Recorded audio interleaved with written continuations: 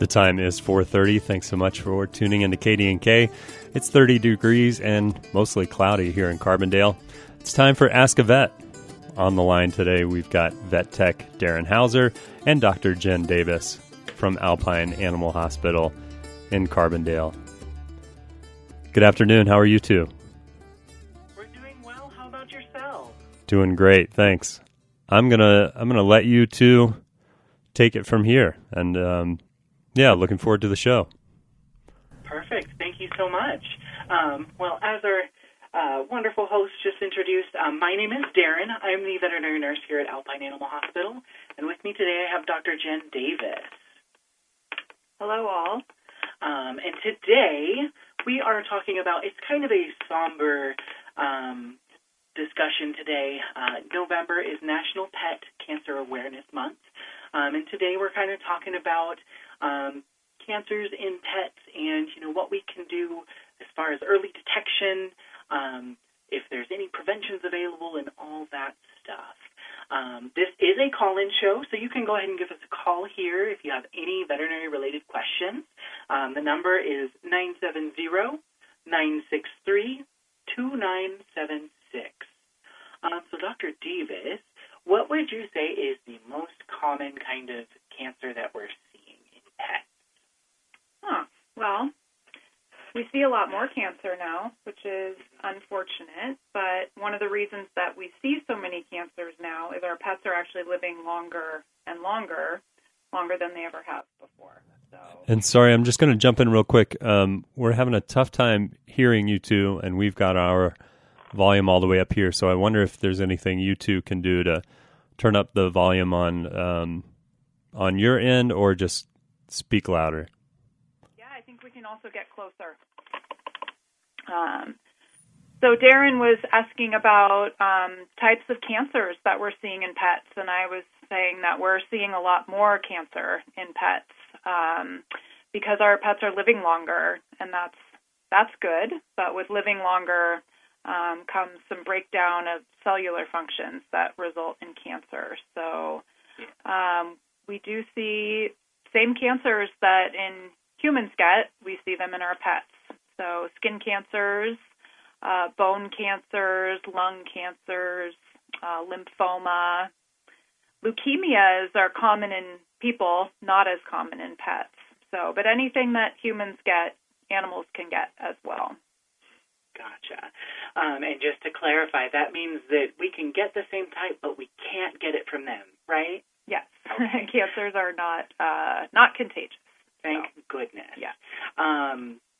Gotcha. So I guess one that I have, worked with here quite a bit was lymphoma. What percentage of pets would you say is kind of affected by lymphoma? I don't know if I have an exact percentage, but there are breeds that are definitely higher represented with lymphoma. That'd be your golden retrievers, your Labradors. Cats tend to get lymphoma in their intestines. That's one of the two most common cancers that feline patients will get. So breed-specific would be golden retrievers get a lot of lymphoma. But really, I've probably seen lymphoma in every one of our canine breeds, including mixed breeds. Cool. You actually just covered that one question. The next question was, are doodles affected? And that would be a yes, unfortunately. Yes. How do we usually, just for the audience out there, how do we usually detect things like lymphoma or, well, let's start with lymphoma because I feel like they're all different. Yeah. So as a specific cancer, lymphoma usually presents with swollen lymph nodes. So we get a lot of, hey, my dog feels fine, but I've noticed they have these, swelling underneath their chin. That's usually kind of the tip-off. And so they have lymph nodes in very predictable places, underneath their jaw, the back of their knees, and in their neck. And so, we can sample the lymph nodes, send it out to the lab, and then we, get our diagnosis. Lymphoma is a very treatable cancer. So you don't want your pets to get cancer, but that's one that we can actually get some really good quality time with them. So back to your statistics, there are some studies out that say 1 in 4 of our canine patients will present with cancer at some point in their life, and 1 in 5 cats will present. And those are usually older animals, which is good. We don't see a lot of juvenile cancers in dogs and cats, which is great. Yeah, totally. Yeah. I feel like it's fairly rare for our younger patients to get it. Not unheard of, right? Unfortunately, but yeah. And lymphoma, what treatments are we looking at? Is it like chemotherapy, radiation therapy? Yeah. So lymphoma is a medical disease. It's not a surgical disease, so we don't take any lymphoma patients to surgery. There is, and this is true, actually, a point that I wanted to make sure everyone out there listening knows. Treatment for your pet ranges from doing nothing all the way to bone marrow transplants and things like that. So, and any of those decisions anywhere on that treatment spectrum is appropriate. It's just a conversation for you to have with your veterinarian and your family and your pet, and conversation with your pet. Just taking everything into consideration, what's going to work best for everyone. And there's no right or wrong choices to make when you're faced with a diagnosis of cancer. Lymphoma is very amenable to chemotherapy. So that's usually the gold standard is a 16-week protocol of injectable chemotherapy. There's a week or two here and there with just an oral therapy. Steroids are a part of that. Doing just steroids, we have some animals have some really good times. Just to play off that, so yeah, lymphoma treated medically. There's no surgery for lymphoma because you have lymph nodes everywhere in your body. Yeah, for sure. Things that are surgical, other cancers we can talk about. Bone cancer, so osteosarcoma is unfortunately a not uncommon cancer. Can happen in any size or breed of dog, more common in large breed dogs, for sure. So those are bone tumors. Those are painful. So I think one of our big goals with bone cancers in dogs, anything that we're going to do is to make them more comfortable. So bone cancers are a surgical disease. Removing the offending piece of bone or limb is recommended, not only as a treatment plan, but also as a pain management plan, because if it's not there, it's not hurting anymore. So, yeah, big dogs, Great Danes, unfortunately, I think we're going to use that word a lot here, unfortunately. Yeah. Your Labradors, your Golden Retrievers, Greyhounds are all overrepresented for that type of cancer. So, yeah, it's kind of like we were saying, it's a bit of a somber discussion today, but I definitely think that it's important for people to know that, our options aren't just the saddest option out there. Mm-hmm. I do like that you mentioned about doing nothing versus going all the way up to bone marrow. In that doing nothing, I feel like we usually do the, keep them comfortable mm-hmm. until we as the, meaning family, feel ready, which can take a while. Yeah. But there's definitely, I'll echo saying that there's definitely no right or wrong answer, or no wrong answer, excuse me. Because after all, I feel like our clients know their little friends better than we do, since they're with them all the time. And then as far as, I did want to mention chemotherapy in pets, because in the moment, when you're getting a lot of information about a diagnosis of cancer and we start laying out treatment options, a lot of pet owners, their eyes get them pulling away from me at the mention of chemotherapy for a pet because they've been through it with a human. And chemotherapy in a pet looks a lot different than it does in humans. So in human chemotherapy, human oncology, that field, the goal is a cure. So they cure at the expense of quality of your life during your treatment. So a lot of people have seen loved ones or they themselves have gone through a very, very difficult and uncomfortable course, clinical course with their medical treatment of their cancers. And I really want to stress that that is not our goal with pets. So we like to dampen down their disease while they still feel okay. So we're very much motivated by their quality of life and not their quantity of life.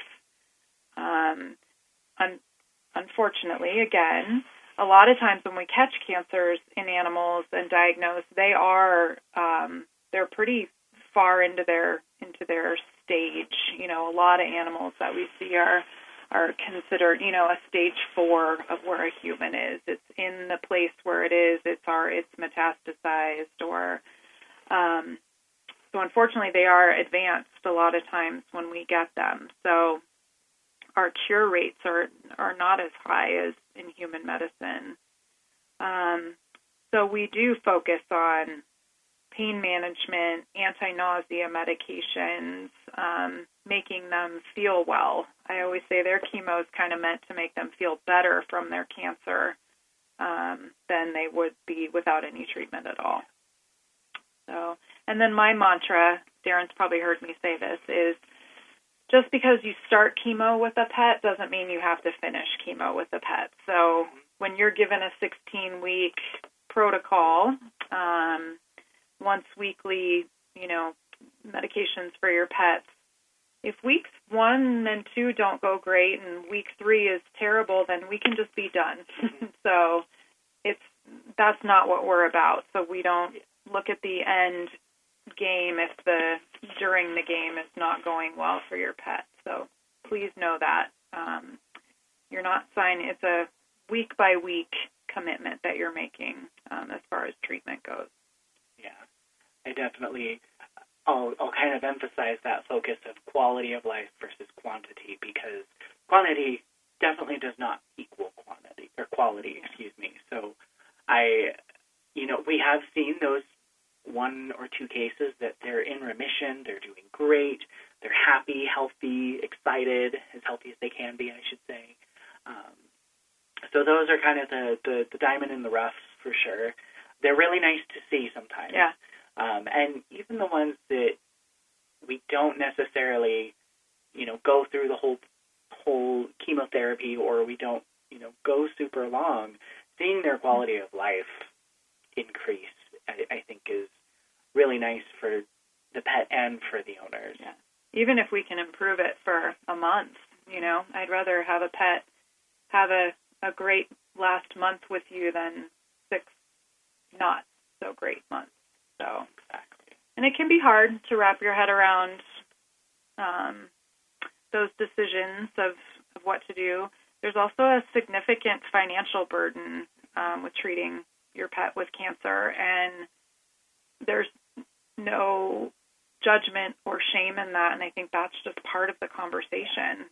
For our family, does the financial burden of taking care of our pet's cancer, does that fit in with our financial plan for our family? So I think that's a really, really important conversation to have. I think that when we mention quality of life too, I think that's also the family's quality of life too. Mm-hmm. Keeping that conversation in mind. Yeah, that's a great point. Quality of life is pets and family. So yes, you have to remember that your well-being is also important when you are dealing with your sick pet. So exactly. Yeah. Well, real quick, I just wanted to put a reminder out there for everyone who's listening. This is a call-in show, so if you have any questions related to veterinary medicine, our topic today, or just anything in general with veterinary medicine, you can go ahead and give us a call. We'd be happy to answer your questions. That number to reach us here is 970-963-2976. So kind of steering away from the lymphoma, the medically managed cancers. Let's say we have a client that says, my dog has a lump on its chest. Is that cancer? Is it a tumor? What is your kind of, spiel when you're talking to people about a tumor versus a mass versus cancer? So back to school here. Your immune system takes care of cells that go rogue, I say. So every day we have cells that are doing things that your immune system will pick up on, and your immune system will go in and kill those cells, and you never know anything was different. So, but sometimes these cells will escape your immune system, and they start growing and dividing and dividing and dividing. And when that happens locally, it turns into a mass or a tumor. So we classify tumors as benign or malignant. Benign tumors tend to just stay where they are. They tend to be slow growing, and they don't travel to distant parts of your body. So if you have a benign tumor of your skin on your chest, it is not going to travel through your bloodstream and set up shop in your lungs. So that's metastasizing. So benign tumors don't do that. They also tend to not invade local tissues. So if you have a skin tumor, benign skin tumor on your chest, it kind of stays right there in your skin on your chest. It doesn't invade down into your fascia and your fat and your muscle. Benign tumors can still be troublesome. So if you have a benign tumor in an unfortunate place, so let's say you have a benign tumor in your brain, it doesn't have anywhere to go. So even if it just kind of wants to sit there and barely grow, it can cause a lot of problems.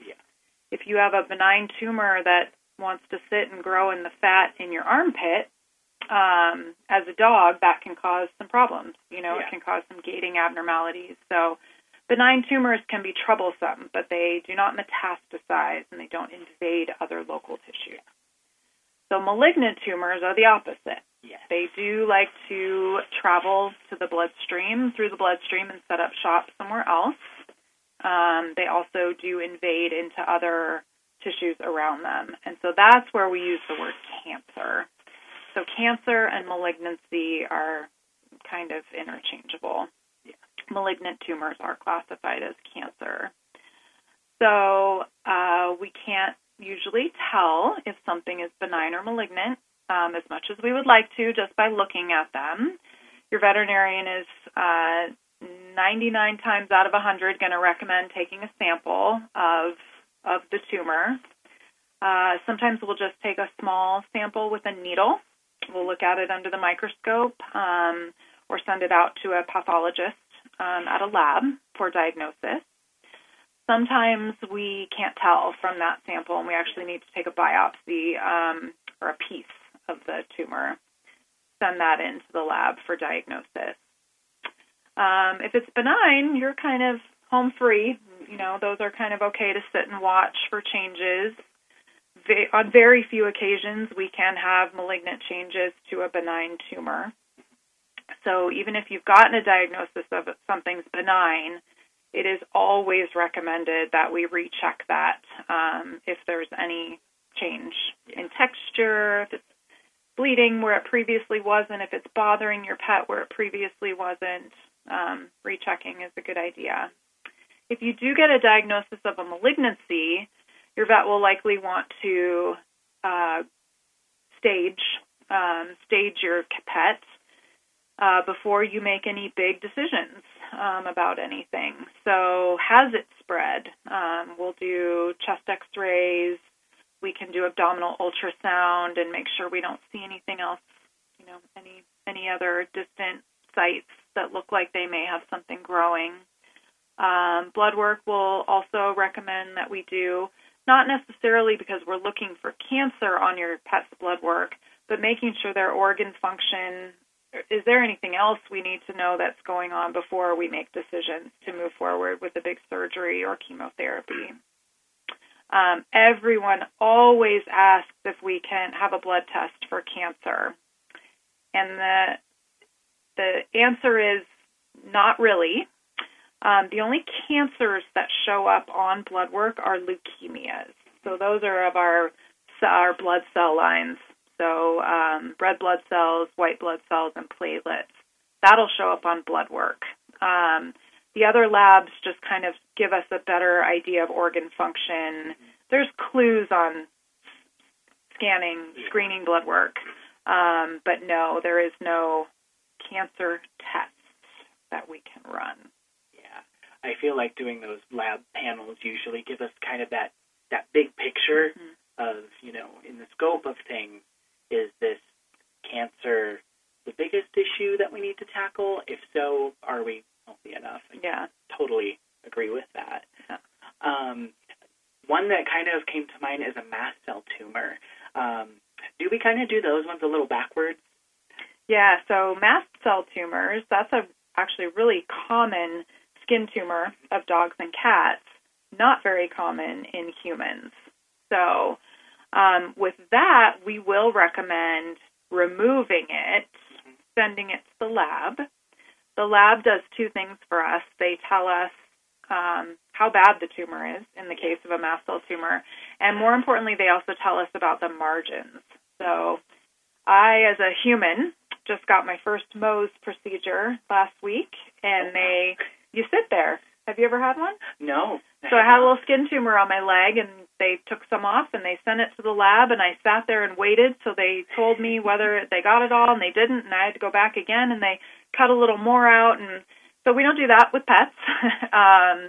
We take margins. We take wide surgical margins on skin tumors, submit them to the lab, and then they'll tell us if we have left any behind. If we do, then there's options. More surgery, there's radiation, all the things that humans go through. So yeah, mast cell tumors are backwards. Then we get a grade. Grade 1s, you're home free. Grade 3s, then we go looking for metastasis. Yeah. So luckily those are uncommon. Thank goodness. Yeah. And just out of maybe a little facetiousness, what about a grade 2? Yeah, they're all grade 2s. So grade 2 with clean margins, we just monitor the area for regrowth. Grade 2 with dirty margins or incomplete margins, we will go back, recut.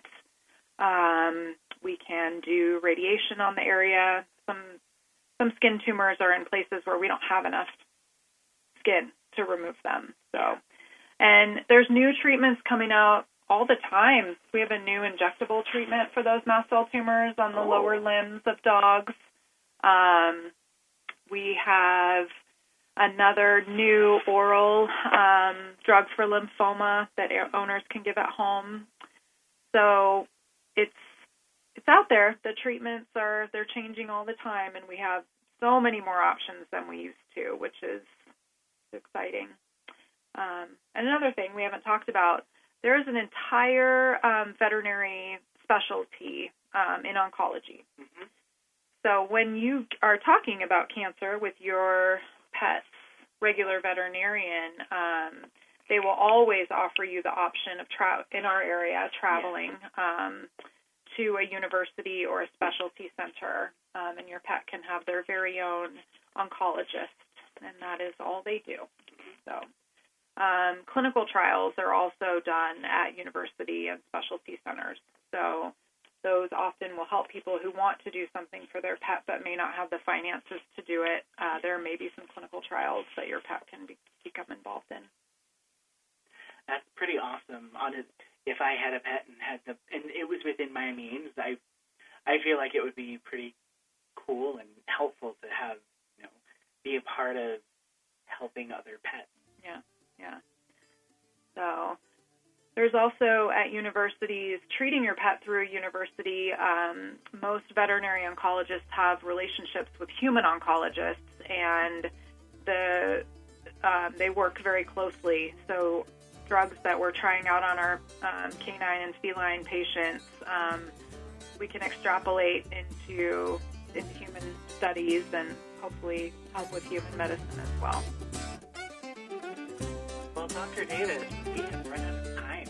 Wow, that went by so fast. I know, right? Well, thank you all for tuning in. We will see you next time. Bye-bye.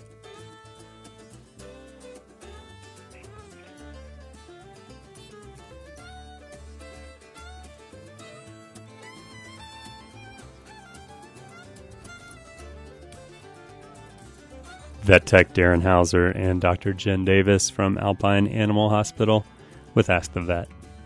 Stay tuned. All Things Considered is coming up at 5.